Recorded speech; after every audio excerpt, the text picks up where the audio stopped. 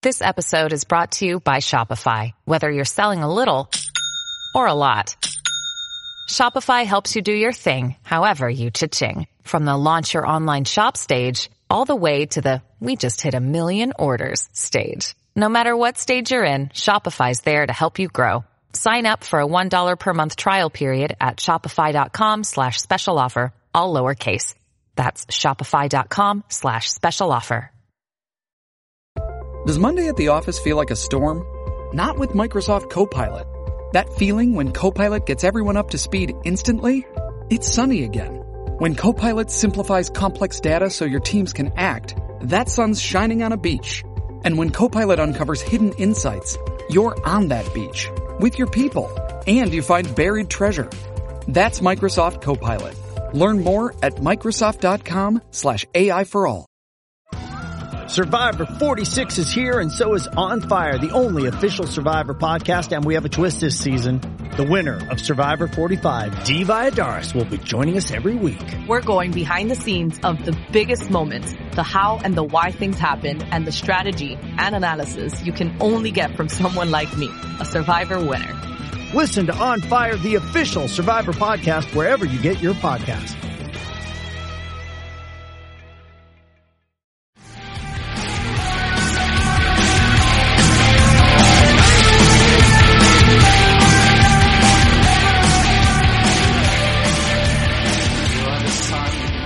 So, one of the people that we really wanted to speak to when we were this little plan together to come up with ex-Giants and other people involved throughout the UK was none other than Mr. Adam Keefe, and we've got him tonight. Obviously, it's been a great couple of weeks for you, Adam.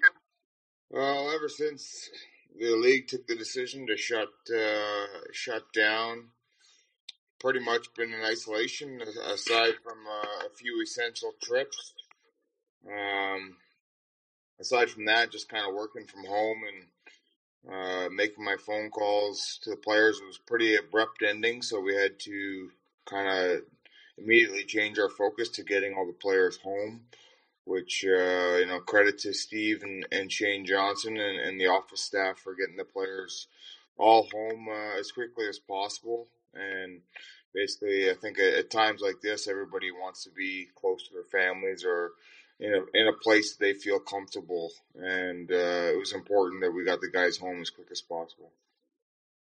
Well, we want to have a conversation with you about the whole Adam Keefe story. I'm taking you right to when you first got a pair of skates on as a youngster in Toronto.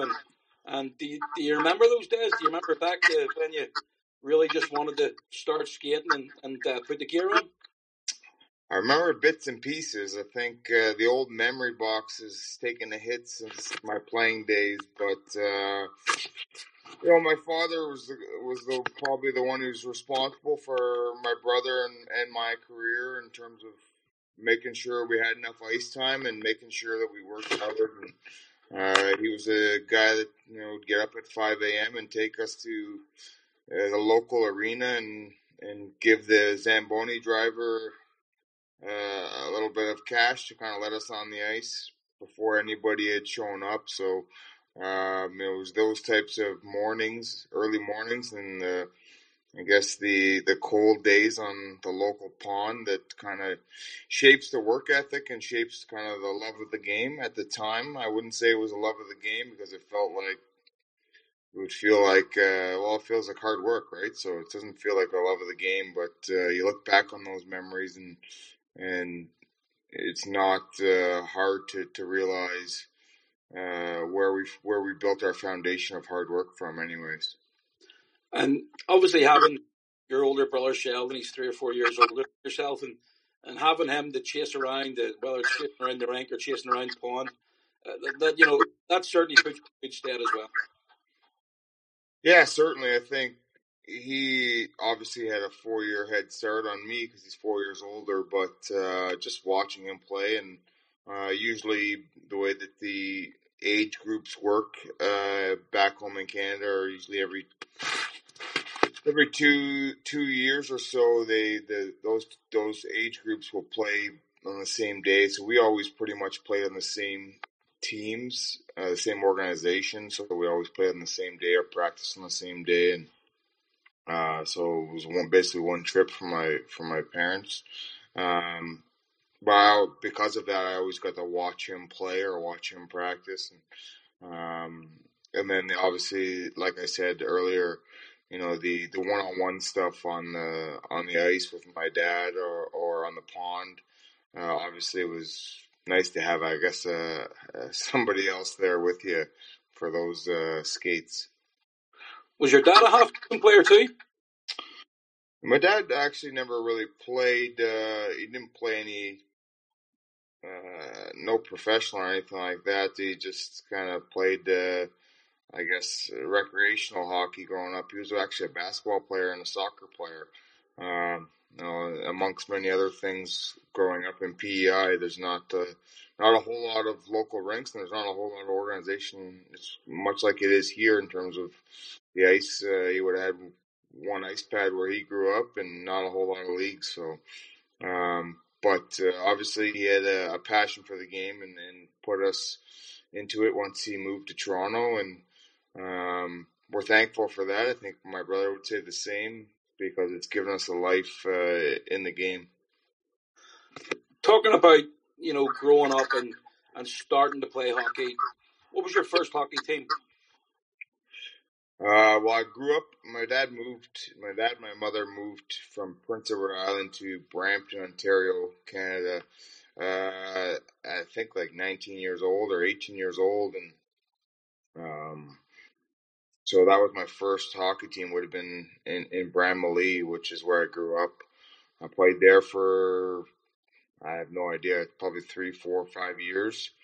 And then from there I moved to the Toronto League, which was just a bit more competitive and obviously kind of gets you noticed, and you're playing against better competition, the best kids in the Toronto area. And you talk about getting you noticed. You obviously were noticed pretty prominently, because you were drafted in the second round of the OHL and went to the Sudbury Wolves. 35 out of how many kids? Because, no offense, but 35 is pretty high. You know what? I think I owe half of that to my brother's success before me in the OHL. He was the OHL's leading scorer and rookie of the year, and I think people were maybe looking at me in hopes that I'd replicate that.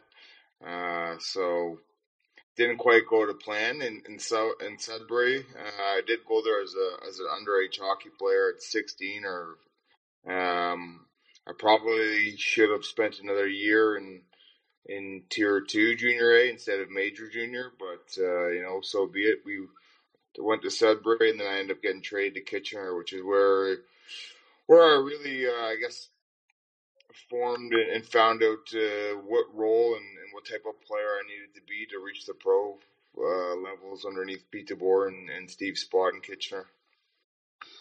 Kitchener, your first full season, you get a big trophy in your hands as the champion, Memorial Cup. What's that feeling like? Obviously, because you played with some really decent players in the 4 years that you spent in Kitchener as well. Yeah, Kitchener was like I said, it kind of shaped the person I am, and those coaches shaped the person and player that I am today. But the players that I played with throughout that time, some special names on there. To name a few from that Memorial Cup year would have been obviously Mike Richards, David Clarkson, Steve Eminger, Derek Roy, and Greg Campbell. There's multiple NHL players that played on that team, and just to be, I guess, I played a fourth line role on that team. Just to take a backseat to watch that team do what we did throughout the season and then into the playoffs, and then obviously through the Memorial Cup was pretty special. No matter how big or how small a part anybody on that team was of that championship, we certainly all learned a lot from that, and it was a great team to be a part of and a great team to look back on and have some fond memories of. 18, 19, 20 years of age, playing in the OHL. Give us an insight into what that's like. How many times are you on the ice? What's your training regime? Are you working outside that as well? So I'm not working. No, there's no working involved there. I think back then players made $50 a week. So you're basically getting your gas money. You get that plus your gas money. So there's no real working. Guys are in school and they're playing hockey. So we practice around 3:00 every day. So everybody could go to school all day and then come to practice. We practice every single day. I'm pretty sure, with maybe the odd day off, but there wasn't many days off back then. And then you play your 2 games on the weekend. And that was pretty much what it was. But there's nothing like playing major junior, or I'm sure junior A, or junior hockey in general. I think it's kind of where guys learn to be adults and make mistakes and learn from those mistakes and grow into the pros that they ultimately become if they make professional, or if they stop playing and become adults. You learn a lot of lessons in those junior years. You talk about turning into an adult. Your next season, you get the call for the CHL and AHL. Which way did that start out for you? Were you started out in Toledo and pulled up to Manitoba, or was it vice versa? I was signed to Manitoba in that summer after my overage year in Kitchener. And then I went to Vancouver's training camp. I had a pretty good training camp there. I played in an exhibition game against San Jose, scored as well, no big deal. But I had a good camp, and so I was sent to Manitoba there, and I had another camp in Manitoba, and then from there I got sent down to the Toledo Storm at that time, and that was a heck of an experience playing in the old Toledo Arena. I'm not sure if you've ever heard of that, but it was something like the BBT, but obviously a bit nicer than the BBT, but as small and much more crazy. In that sense, the glass was about 2 feet tall around the entire rink. It was insane, and just a great experience for my first year pro, and it suited me perfectly for that year. It's the ECHL at that stage is probably very similar to the standard in the EIHL. Is that a fair enough comment? Yeah, I think so. I think if you look at the league even today, I mean, most of the best players that come out of the ECHL end up being the best players in this league as well. So I think we're pretty much on par with the ECHL. We're a bit older in the sense of we get maybe some players that were a bit better than the ECHL level, but they're at the end of their career sometimes. So we have more of a mixture in our league of experience and talent, but in the ECHL you have a lot younger guys. They're probably, I would say that league's probably faster and more skilled than our league, whereas our league probably has a bit more experience. You get the call to get up to the AHL.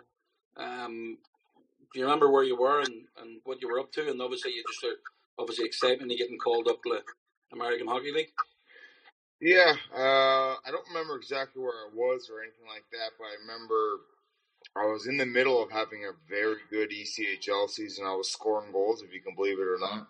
I was hitting obviously and fighting, and if you, like I said, if you've heard of the Toledo Storm and their arena, it was quite the experience to be scoring and fighting every night in that building. And so when I got the call up to Manitoba, I was obviously excited, and but things had to change in the sense of my role completely changed when I went to Manitoba, and I pretty much was there to provide a spark and some energy on the fourth line in Manitoba, and thankfully I did that, and I was managed to spend the second half of the season with Manitoba.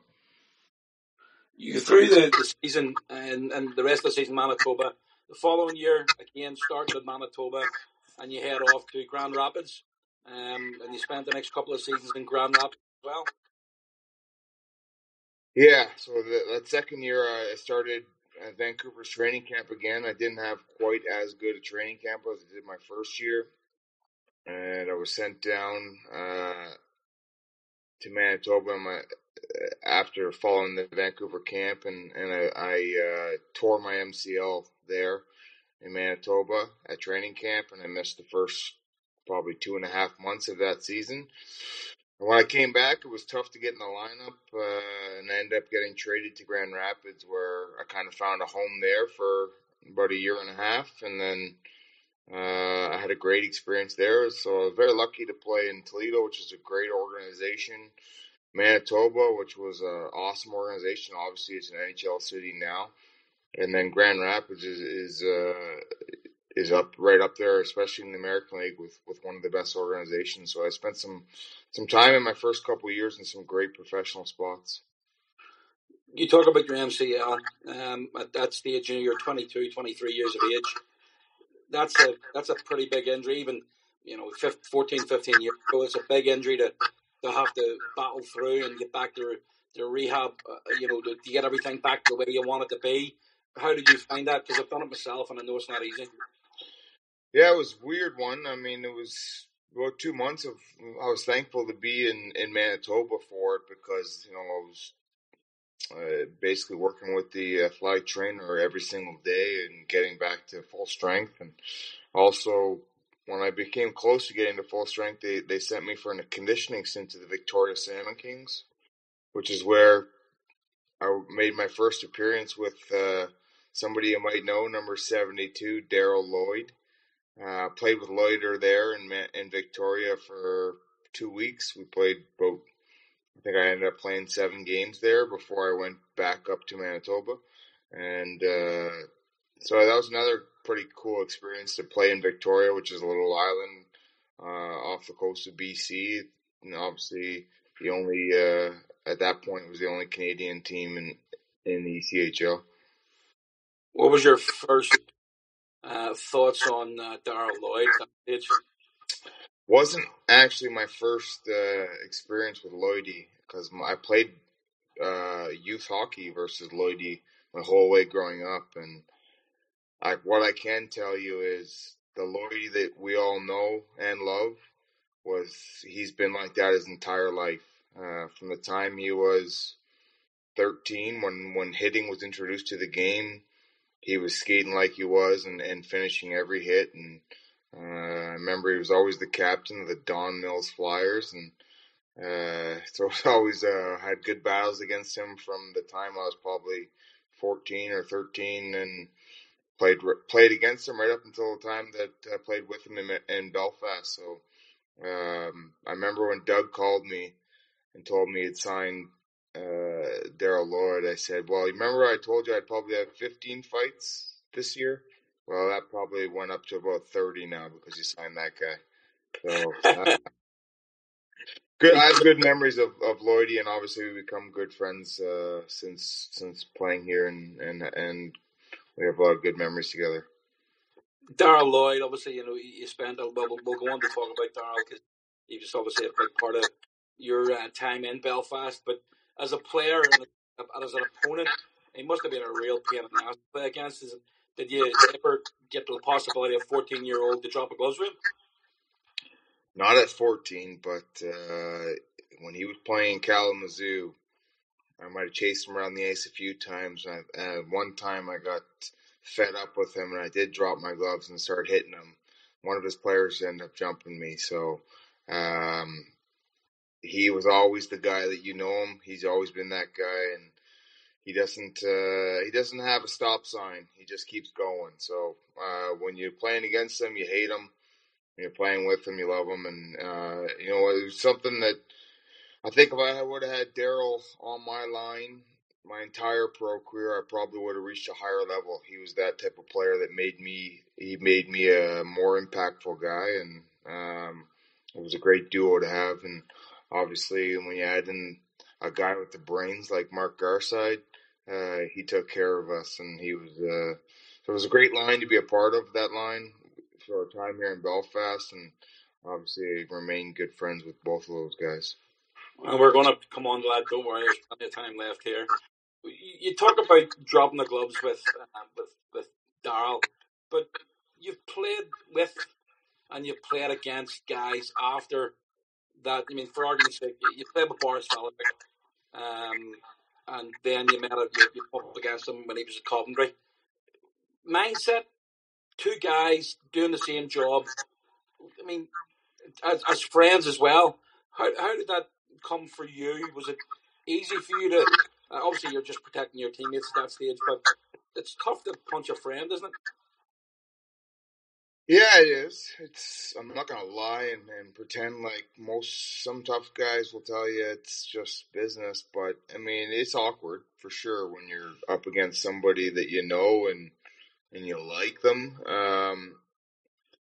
But throughout the course of a hockey game or the course of a hockey season, things are going to happen, and throughout the game, especially that it's a man's game. I mean, you're going to have to answer for some of the things you do, and things get heated, and it doesn't change anything or doesn't take anything away from the respect for each other. You just kind of we realize that sometimes you're going to end up clashing on the ice, and it's the same thing in practice. You've seen plenty of practice fights, and guys are competing on the ice, and sometimes things boil over and it gets handled, and then they go back to being friends and going for a pint. So it's no different in a game when you're playing against ex-teammates. You hope that you don't have to fight them, and you don't want to fight them, or you don't want to get involved in conflict with them. But throughout the course of a game, sometimes it happens.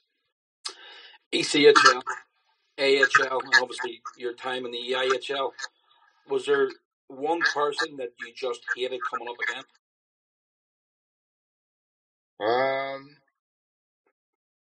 Through junior, it was Cam Jansen. I never liked playing that guy. He was an animal, especially in junior. He was a men versus boys in junior, and obviously I answered the bell every time I had to play him, but he certainly wasn't a fun guy to fight. He was a bit too strong for me. So when he got to Nottingham, it was nice to get him again when I was, I guess, a man. So. But he was a guy that I always had respect for, and he was well feared in junior hockey, anyways. And obviously, yeah, they went on to have a great pro career as well. Throughout the time there, I'd say the one guy, and there's probably many guys that put a bit of fear into me, but the one guy that sticks out is Steve McIntyre. I played against him a few times in the American League, and he might have been the one guy that when I lined up beside him, I tried to look the other way and not make eye contact. He was a 6'5", 200. I don't know how heavy he was, 240 pounds and he's a lefty that can knock you out. So, all the things that I did not want to go up against. After a stint in San Antonio, you get back to Toledo. You've obviously talked about your passion about Toledo, Storm, and obviously then the Walleye.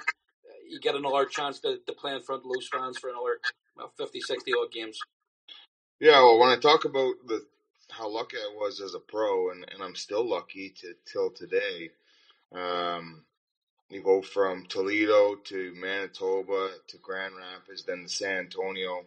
I touched on all those other teams, but San Antonio, we're talking 80 degrees and sunny, and I'm going to practice and shorts and flip-flops and playing in an NBA arena. I mean, it was a great experience as well. Much different than playing in all those other cities that were hockey cities, but it was pretty fun playing in a climate like Texas as well. So I spent a year and a half there, I think, and then it was from there I actually signed. I played a couple games with Phoenix in an exhibition through there, which was a lot of fun.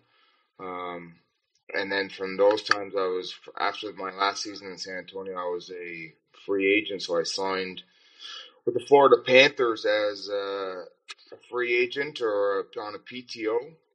Pete DeBoer was my old coach there from Kitchener, and from there, I played 6 exhibition games with them, which was an amazing experience, flying around on private jets, all the road games there. And then I ended up dislocating my shoulder and having surgery on my shoulder, so I missed 6.5 months there, which is why I ended up in Toledo. Toledo thankfully took me in probably 2 weeks before my shoulder surgery, or I was due to recover from my shoulder surgery 2 months before that, so I could, start getting back into shape and start getting paid again, because I wasn't getting paid. So that's how I ended up back in Toledo. And at that point, Toledo had kind of, I guess, they had built a brand new arena and they had rebranded as the Toledo Walleye, and I wasn't sure how that change was going to be, since I was there at the old arena and the Toledo Storm. But I was pleasantly surprised. The arena is beautiful, and they went from 3,500 fans to 8,200 fans, and the atmosphere changed a little bit, but it was a great one regardless. And still to this day, they're probably the best organization that I know of in the ECHL. ECHL, AHL, it's the US and Canada is a big place.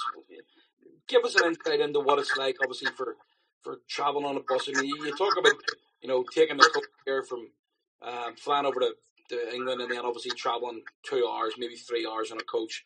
It really, I think all these guys that come to the UK should be well used to doing that, apart from maybe Paddy and Jim Vandermeer. But, you've got all these guys that come in from the ECHL. They're used to this traveling. They're used to doing what they do in the States. And but how tough is that on the body as well? You know what? We don't know at that time. You've already been through junior, whether or not it's major junior or just junior or college. Guys are used to the bus and they're used to the travel. You just get on with it. My second stint with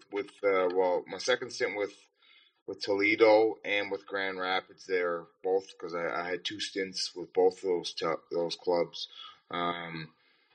They had sleeper buses on the second stint, where you get into your bunk and basically you have your own little TV or your laptop or whatever you have, and you watch a few shows and you fall asleep and you wake up and you're on 8 hours later, you're in a completely different state, and you wake up and you go for breakfast and then you go for pregame skate and you play your game. So, while it might sound crazy, I didn't mind it at all.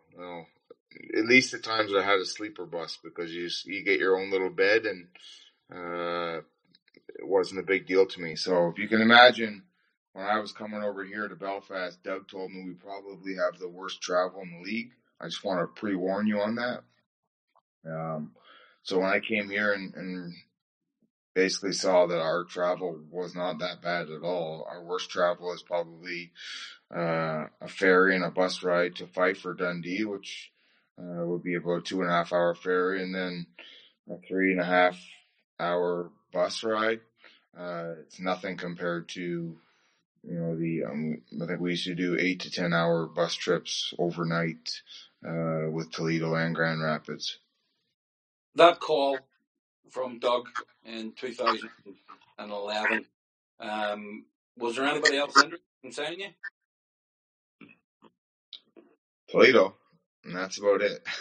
No, I was actually in the process of signing back with Grand Rapids that summer, and the GM was fired by Detroit, and Detroit decided they didn't want me back, so I ended up with no job late in the summer, and I was planning on signing back into Toledo, which I would have been perfectly fine with, because I love Toledo. I love the city. I love the organization. I love the coaching staff. I was very happy there. That being said, when I got the message from Doug about Belfast, I do have some Irish heritage, and just a place that I'd always wanted to visit. And obviously I had heard about Theo Fleury, his experience over here, and it just seemed at the time I was kind of a bit irritated with my situation with Grand Rapids, and I think that at that point, I remember reaching out to my coach in Toledo, Nick Fatuzzi, and telling him that I'm thinking about I'm gonna go over to the UK League and play for the Belfast Giants. And I remember his words to me were, "You should absolutely do it, and it's great it'd be a great experience, but make sure you come back here the next year." And that's something to be honest with you, I planned on doing that. I planned on finishing my career in Toledo. That's how much I loved it there, and like I said, I love the coaching staff, the organization, and the city. But when I got here, after my first year here, it was tough to leave. Your first year, you come up with 13 league goals. What's that all about? Well, if you go back to my first year pro in Toledo, I think I was on pace for 20, 30 goals. So, back in the day, I used to be able to score when I was about 6 or 7 years old. So there was somewhere, it was there at some point, but it was certainly never the forefront of my mind for what I thought I brought to a hockey team. All right, let's get on to the Belfast Giants story for it. Obviously, you played for the guts of, you played for 7 full seasons, and then the first one, you win a trophy, Elite League champion. You start that reconnection again with Darrell Lloyd. Obviously, you've got to have a couple of funny stories about Darrell Lloyd in Belfast, like.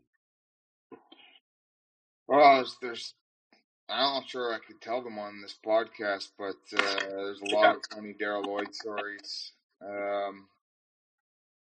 I would say mainly just he was a constant. The reason why the fans loved him is probably the reason why his teammates loved him on the ice. Is you're always entertained watching him from the bench. I was always entertained being on the ice with him, and I remember probably half the time I was on the ice, I spent watching Loiter just to make sure that he wasn't getting jumped for something he did. So I always had to have an eye on the puck and an eye on Lloydie to make sure that nobody was getting after him. So it was good fun, and obviously off the ice we had a lot of fun as well. You talk about the standard in the AHL 2001, for argument's sake. The Giants' 2 top point scorers, Craig Peacock and Robert Dowd. What was your view on the standard of the GB players or the Brits at that point? Obviously, in the position that you are now as an assistant coach, was your view back then they were better than what you thought they were going to be?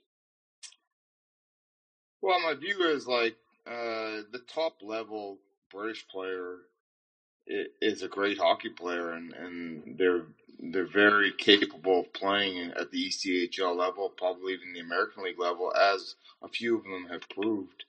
Obviously, it's a bit harder because you got to go there and you got to pay your dues, like North Americans do through the ECHL level, and it's never easy there because there's a lot of hockey players. You end up getting healthy scratched and having to wait for your opportunity to get in the lineup. So it's tough to make a living. It's tough to climb the ladder over there in North America.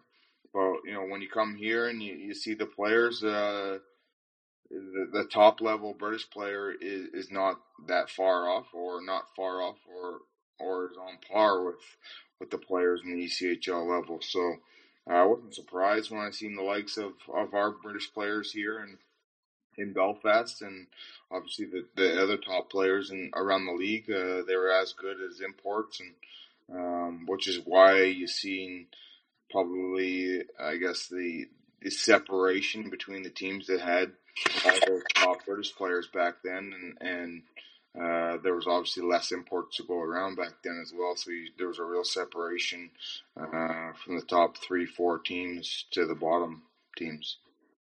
Talk us through your first season in Belfast and coming out with that trophy. Well, I think first and foremost, I got to hand a lot of credit to Doug Christensen for just making the team understand, as a lot of new players there, a lot of North American players, making the team understand what this league is all about, because back home or anywhere else in the world, you're just trying to make the playoffs, and then you're trying to play well going into the playoffs, so you have a good playoffs to try to win the trophy. Whereas here in the UK, you're fighting all year long for first place. So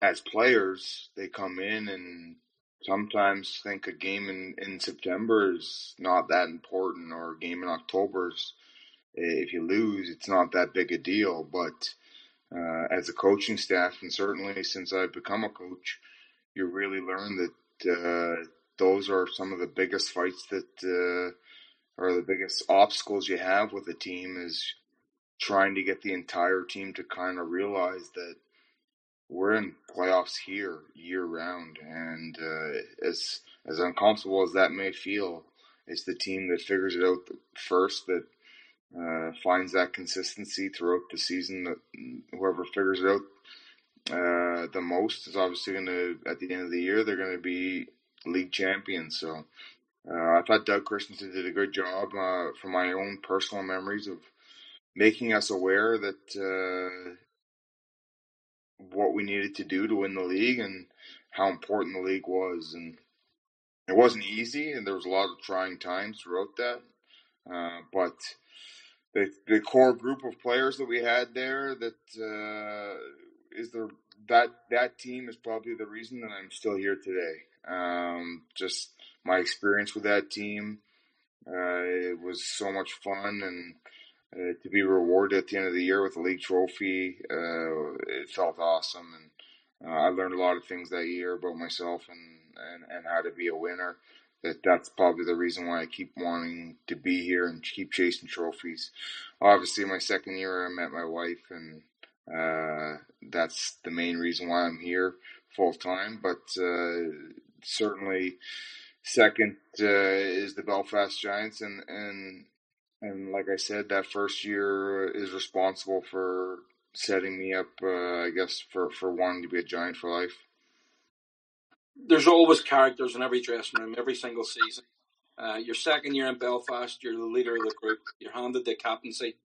And then you have teammates like Davy Phillips. Colin Shields can Belfast again after a couple of years away. Kevin Surratt joins midway through the year as well. But what's your first thoughts on that crazy horse, Davy Phillips? He's one of a kind, that's for sure. Davey's I actually had Davey as a teammate in Toledo, if you believe it or not. So Davey's one of those guys who signed in the American League, and he played a good number of games in the American League as well. So, me going back to saying the British players are able to play in the ECHL and the American League, it's just obviously a lot harder because there's a lot more hockey players over there. So, but I did play with Davey in North America.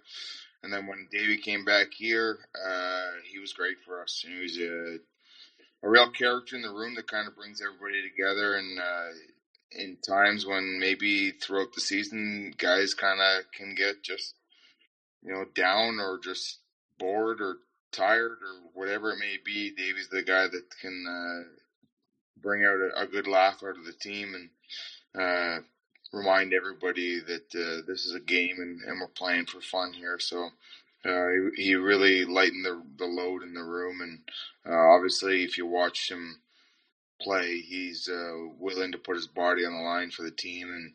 And so he was a great character, but certainly he's one of a kind in terms of personalities that I've ever met. You win the conference that year, and you talk about teammates that you make friendships for life. When you win championships, you've it's family. But one of the guys I've always heard you speaking very fondly of over the years that you played Belfast is Kevin Surratt. Yeah, I still pretty close with Sauce, and obviously, when he left here, wasn't on. I didn't like in the way that he left because he was injured the year before and he had a tough year. And I wanted him back for another season.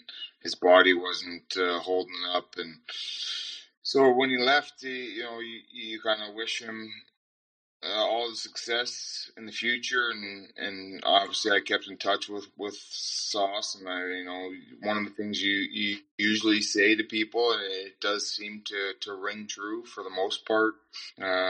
Good people land on their feet, and Sauce is a good person, and he certainly has landed on his feet, and he's now the commissioner of the Manitoba Junior Hockey League, and he's going to do a great job there, and I don't see this as being his last step in the ladder of hockey. I think he's going to continue to climb, and I don't think you've heard the last of Kevin Surratt.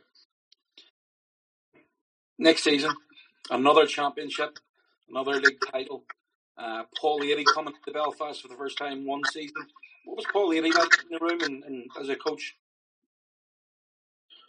Well, first of all, just to finish on that second season, I think that second season, just going back to Kevin Surratt, he was probably the MVP of the league that year with his character and his passion. But that year, had Nottingham not had the team they had, I think we would have won everything. Nottingham had brought in a couple pieces that kind of put them over the top, and we had trouble kind of beating them, and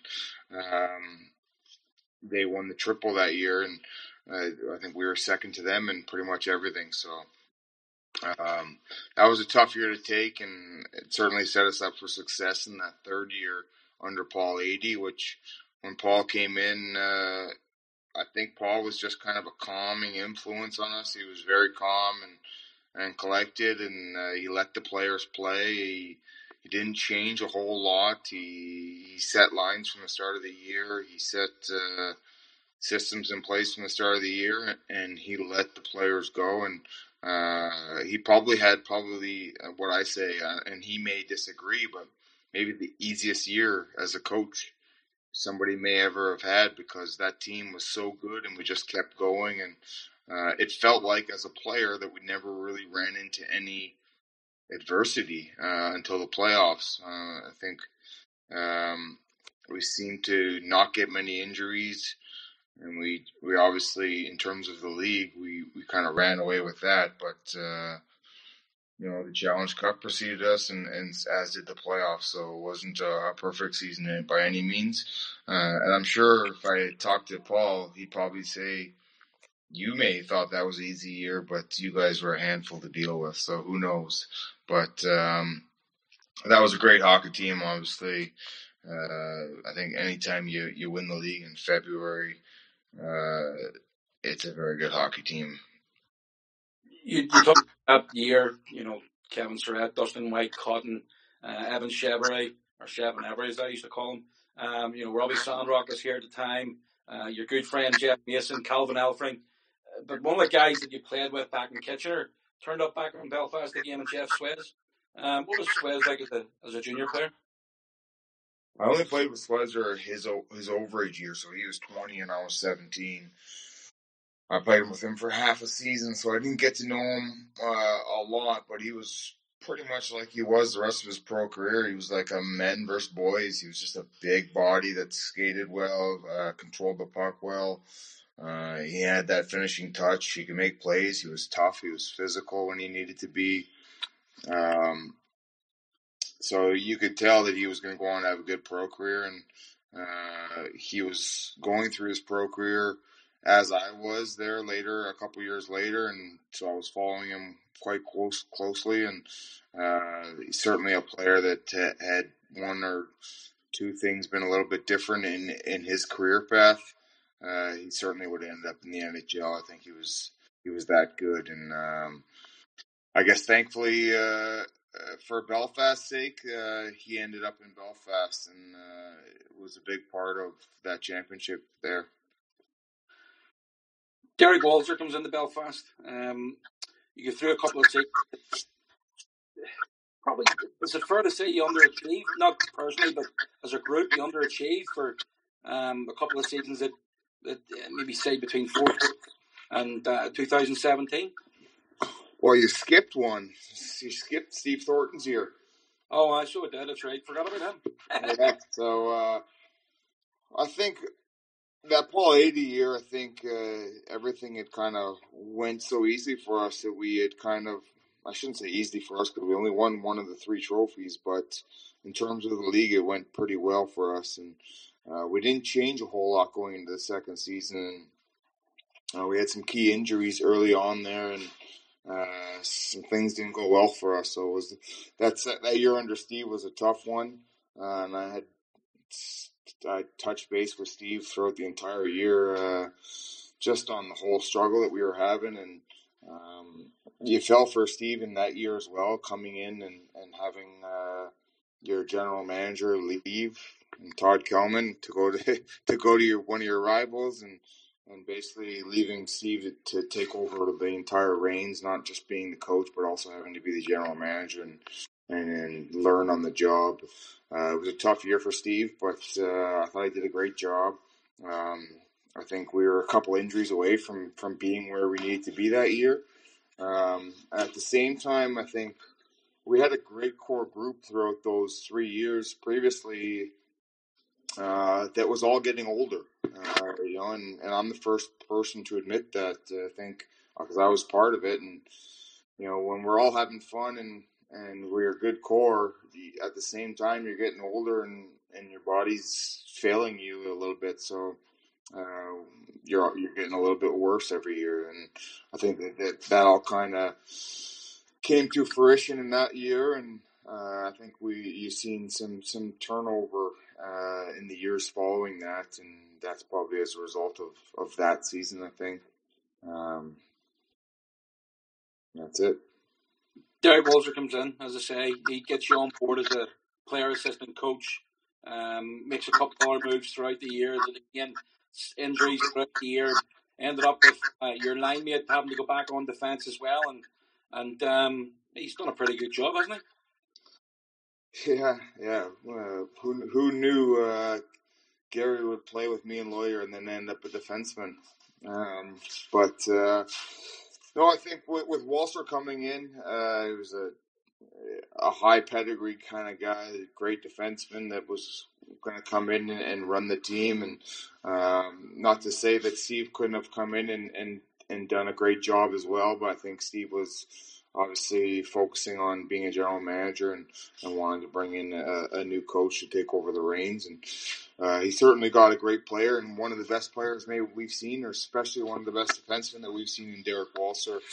I don't think we got to see the best Derek Walser as a hockey player because something I've learned since I've started coaching is it's a lot of work, and whether or not it's physically or mentally, but I couldn't imagine being a player as well as doing this job. So that's kudos to Derek for doing the job that he did on the ice and off the ice. And obviously he's gone on to have a pretty good career in the OHL. So, but that season there, I think, again, we were in the fight, but didn't win anything. And in a tough environment like Belfast, we judge our seasons on winning trophies. And although we thought we were in the fight for those 2 years, we ultimately didn't win anything. And but we were certainly, right there for those trophies right to the end. And again, a lot of good times and a lot of good memories there, and a lot of good lessons as well. You talk about your transition from player to coach, the relationships that you have from teammates to basically your boss. How difficult did you find that transition?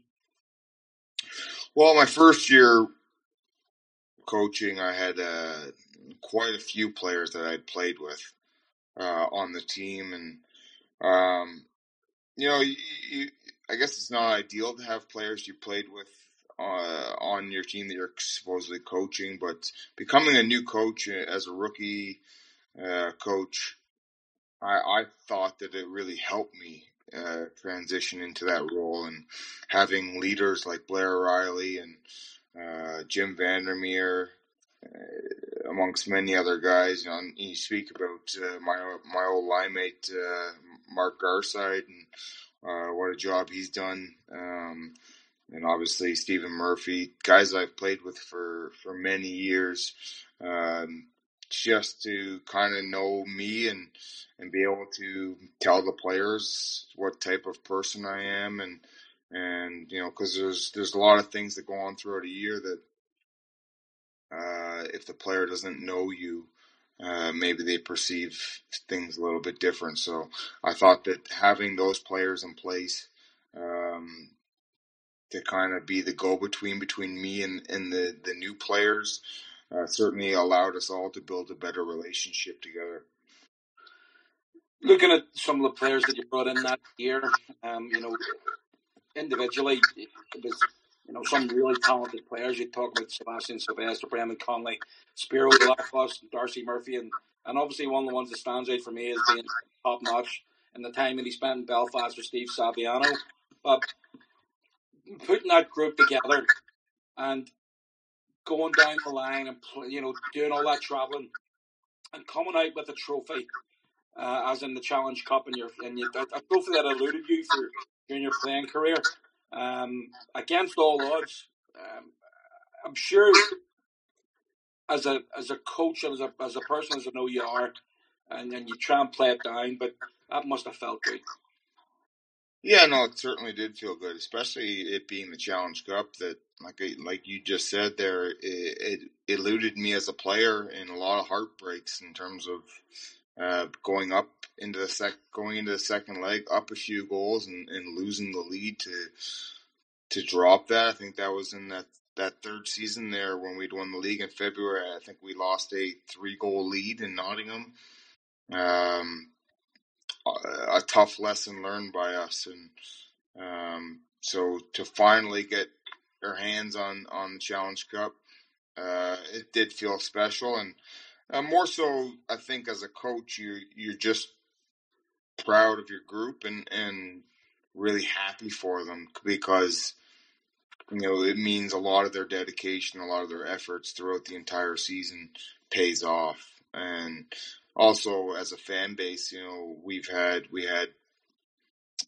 is it 3 or 4 years of no trophies, and so it was nice to see the fan base, especially the ones who made it to Cardiff. We got to see the immediate reaction, and that was nice to see. And then obviously when we got home, to see all the fans at the airport, and obviously the home reception we got was pretty special. 2018-2019 season, within the Challenge Cup, you get the opportunity to play the European competition. 2 tough weekends. You've got to play a lot of hockey in such a short space of time. And that Continental Cup final, the width of a post, it's literally that's what it was from being a European champion as well. Yeah, you look back at last season, and this is kind of the reason why I say, Paul Adey would probably say that, well, it wasn't all daisies that year, because last year we had a lot of not problems, but inconsistencies where you were wondering, were we going to win the league, and all those things that would have irritated you had we not won the league. But looking back on the entire thing as a whole, we were basically a post and a goal away from doing the clean sweep in Europe and domestically. So it was a pretty special season. I think probably hard to argue, probably the best season the Belfast Giants have ever had in terms of success, and it was a pretty special one to be a part of. And again, being my second season as a coach, a lot of good lessons learned from both failure and from success as well. Those good lessons learned there. I was lucky enough to be calling the game against Ireland from the media box, and I think it's fair to say I went a bit nuts when Dustin Johnner scored that game-tying goal. And I remember looking across the bench, and that's as excited as I've seen you on a bench. At that, obviously they being 3-0 down to get it back to 2-2. What was that feeling like, coach? What was it feeling like as leading those players and obviously trying to get the winner heading down in the last few minutes of that game. Yeah, well, it felt like the first period we came out and we played well in that game.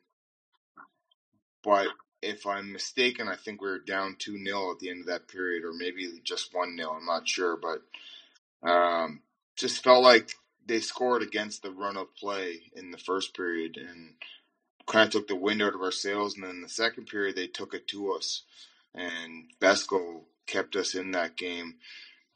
So when we went in for the period break between the second and the third, it was all about the belief in that dressing room. The players believed that they could get it done, and the coaching staff believed that they could get it done as well. And we had nothing to lose, being down to nothing, going into a period like that, and to see the first one go in, and then to see Dustin Johnner tie it up. It was probably, if I'm honest, and I'm not sure if it's because of my bad memory or not, but maybe certainly one of my best memories as a Giant, if not the best. And that's tough to say because we've had some real good memories there. I'd say if you were going to hold me down and ask for one, it would probably be the night that we beat Sheffield in the back-to-back in my first season and won the league. That was probably my best memory. And I would say that Dustin Johnner's goal in that whole game was probably my second best. And that's funny because it's coming in a loss. So despite that loss, the effort and the comeback by the players was inspiring. You talk about that loss.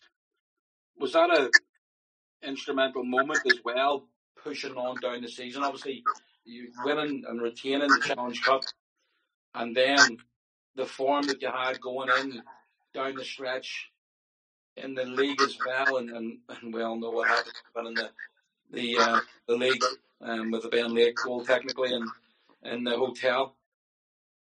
Yeah, I think it was. I think it's certainly something the coaching staff tried to draw on as an experience and a reason why we're going to win the league. We tried to use that experience and that. Look, that Continental Cup defeat was pretty painful for the group to accept, and obviously as a coach going into that room after and just seeing just the pain on everybody's face, and it was just not a great feeling in the dressing room, and we wanted to make sure that we corrected that the rest of the year, and to see it pay off at the very last day of the season. I just watched somebody just shared the video of everybody celebrating in the hotel bar and at the what was it called there? Crown Plaza. Crown Plaza.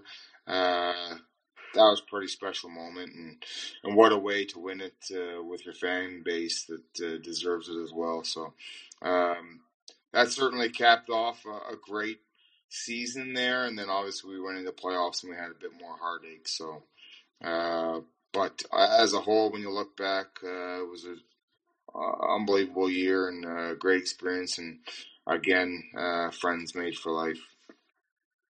We moved into this season. You started off with CHL. In your second European competition as a head coach, but reaching the top level of ice hockey in the CHL, European hockey wise, you must have felt pretty decent with yourself and Jeff Mason and Rob Stewart beside you going on to the bench for that first game against Liberec. Yeah, well, just actually, you touch on Rob Stewart, and he's obviously been with me since I've been playing here and been coaching here, and he's been a massive help to me in my transition into a coach, and just a great sounding board, and I guess a man full of knowledge of the game and experience in the game and both sides of it. So he's been a massive influence on me. And then this season to have Jeff Mason jump on board as a coach, he was tremendous this season. I thought he really took ownership of his role, and I thought he was great for me this season and great for the players, and he did a great job. So it was great to have those two guys alongside me this season. To answer your question, though, going into the Champions League, just excitement. I think it was our first time as an organization being involved in it, and you could sense the excitement amongst the fans and the players and the coaching staff and the management and everybody involved was excited to get going, and you could obviously see that in the first weekend at home, the way the players performed. This past season, I know we finished abruptly. It is pretty fair to say that the most common word that you've used throughout the year is consistent? Yeah, I think if we had found some consistency, we would have been right there at the time of the league closure. But we were inconsistent for pretty much the entire season, and it was pretty special that I guess we were still in the fight at the end of the season. So that kind of gives way to how much parity there was in the league this season, that everybody seemed to be losing. I think that you would have seen the number of points that it took to win the league significantly would have went down this season. And it would have been one heck of a finish with the last 6 to 8 games left for everybody, with the way that Coventry was playing. And obviously Sheffield was very dangerous this year, and Nottingham was a very dangerous team. So it would have been nice to see how we would have fared our last 2 home games versus Nottingham, and then we had 2 more versus Fife, and anything could have happened, and it would have been nice to see it all play out. There was a couple times there in the last month that our team showed some fight back in the third period. That good teams, that's what they do. If they come in and they have a bad opening 40 minutes, in the third period they come back and they find a way to win that game. And it did seem like the last month we were starting to find ways to come back into games and starting to build that belief, and that's what you need. And it would have been nice to see us finish out the season and see where we could have gotten in the league, and then obviously into the playoffs. We've talked about the chance as a coach. We've talked about chances as a player, but as an individual, from a personal point of view, if you had to put up a line of players that you played with. I'm not asking you to do the ones about playing as a coach, but playing with over your time in Belfast. Who would you pick? Let's start with a goaltender. Actually, and that's either Stephen Murphy and Andrew Dixon. Yes, you'd have to go with those two. I think what Murph has done for the organization over his time here is pretty special, and the first British goalie to win the league, all those things that happened throughout his time here was pretty special. Obviously, I had a great relationship with him, so he would certainly be the starter. And you can't go look farther than Andrew Dixon as your backup of the local Northern Irish kid who's taught me all the tricks of the trade, and still remain good friends till today. And on forward, as much as I'd like to say some of the best players I've played with in terms of the Kevin Surretts, the Paddy Dwyers, I might never play with Paddy, but there was multiple good players that came through Belfast. I'd have to go with the white line, the original white line of me, Darrell Lloyd, and Mark Garside. If I'm thinking back to the defensemen, I'd have to go with Robbie Sandrock and Jeremy Rebick as my 2 defensemen that I'd want on my line. 2 guys that were great leaders and great teammates throughout my time as a player. And obviously, Jeremy Rebick being the captain my first year, I learned a lot about being a leader and just about being a better human from Jeremy and his family. You've talked about your success as a player, and obviously, Doug Christensen was a big part of that, is bringing you in and winning your first season. 3 Elite League championships as a player, obviously. Is there anything that you look back on your time as a Giant or as a hockey player, and have any regrets?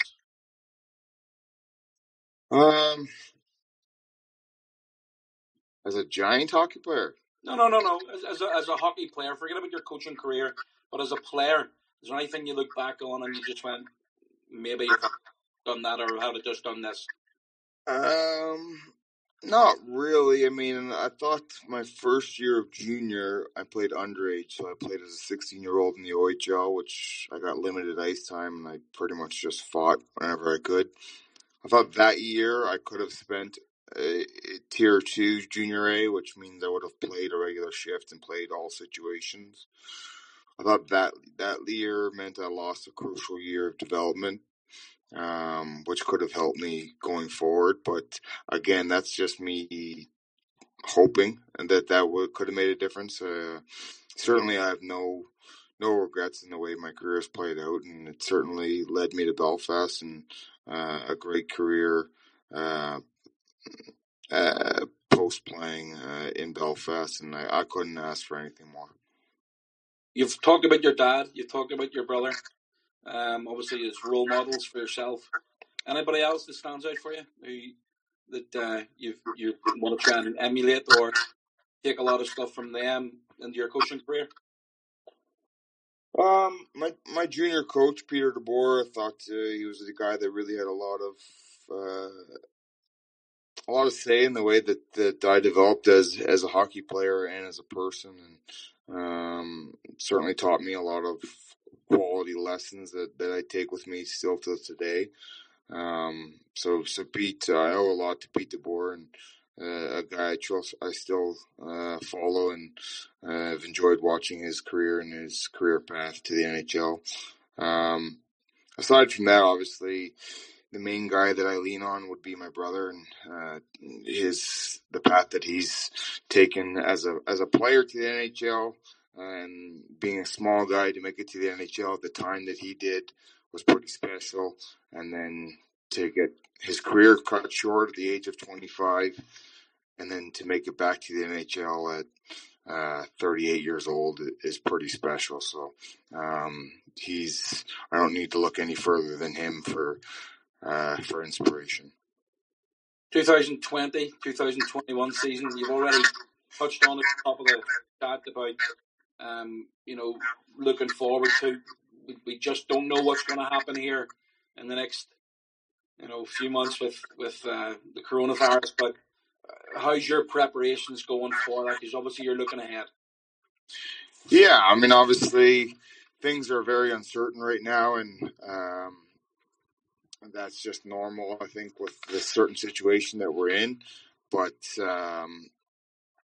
we have no choice but to proceed as normal and try to build a hockey team that's going to have success in next season's Elite League. Well, I think that's just wrapped everything up for us, Adam. And look, I know you're having a bit of isolation time to yourself at the minute, and we just hope that everything pans out as quickly as possible and everybody's safe. And I really want to thank you for your time tonight. I've taken up probably far too much of it at the minute as it stands. No, thank you guys. It's obviously get my head off this little, this big pandemic that we got going on. But certainly want to express to the fans that we're right there with you, and everybody stay safe and take care of themselves. And we look forward to seeing you guys for the new season in 2021. And hopefully we're all back to normal and enjoying our ice hockey. Well, that would be the end of it, only I'm on a complete and utter tube and a note here about Team GB. So we'll edit this bit in. I'll get Davey and Pat this bit in for it. Team GB, how did that come about? Did Peter Russell just reach out to you after your first year of first start as the head coach of the Belfast Giants? Yeah, it was my first year as a coach, and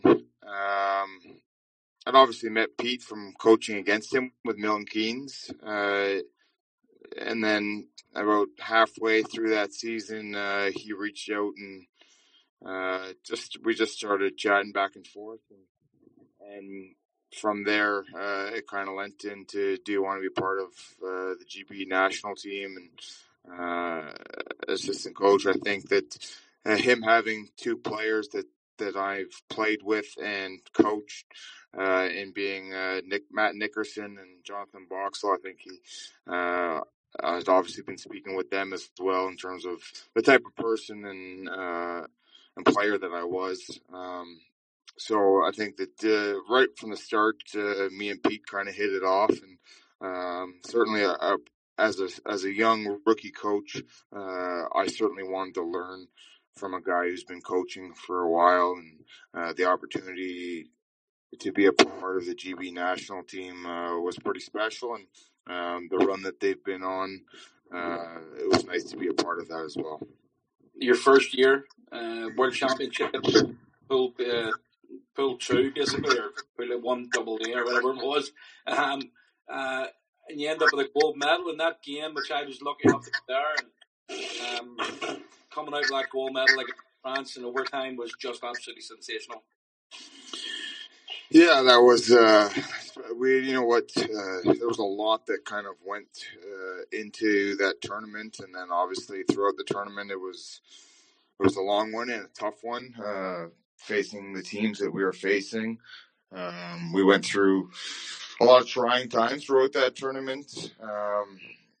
So to see it come down to that final game, that we probably we would be lying if we say we didn't think that it would come down to that final game. We did know that we wanted to keep building to that. I guess as Pete called it, the peak end. We wanted to peak at the end of that tournament, and we wanted to use all the experience that we got throughout that tournament, whether it was the losses or the narrow defeats, and everything that we learned throughout that, and just trying to get ourselves up to pace at the end of the tournament. And the way that final game went, from the timeout to clawing back 3 goals and then going into overtime and winning it, was pretty special, and very happy for that group of players and everybody before them as well. I mean, obviously I've been here for a long time now in this league, and have played with a lot of players that have been through the program, and knowing what it means to them. I was very happy to be a part of that, and to see them remain up in the pool that I feel that they believe or they belong to be in. Obviously, this year we don't get to be a part of that with the cancellation, but they remain up there for the following year's World Championships. So here's hoping that we can remain again. Just one final thing. You're playing Team Canada. Oh, Canada comes on. Are you singing the national anthem? I wasn't. I actually don't even know if I was or not, but I don't think I was. No, you're part of a team, and you're focused on the moment. Although being against Team Canada, it was pretty surreal, and to look over at Alain Vigneault and Kirk Muller, and see the coaches we were coaching against, and then the players that were on the ice. It was pretty special. I think it was a cool experience despite the loss. And that's one of the disappointing things of this one being canceled. We obviously would have had the exhibition game against Canada, and then another game against Canada in the tournament. So, hopefully we draw them again in a year's time. Right, we'll just finish this off again. I'll get David to add it up. Adam, again, thanks very much for your time tonight. I know it's been a frustrating couple of weeks for you, and obviously stuck at home and a bit like myself, not being out and about. So hopefully I haven't taken up too much of your time, and we'll look forward to seeing you. Not at all, Simon. Happy to join View from the Bridge, and obviously get my mind off everything that's going on, and kill an hour of my time here. So thank you for the call.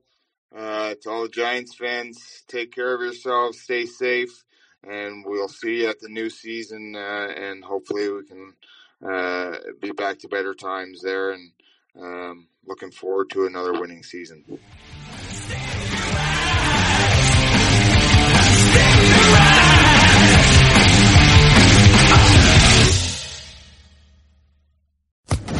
Social Podcast Network.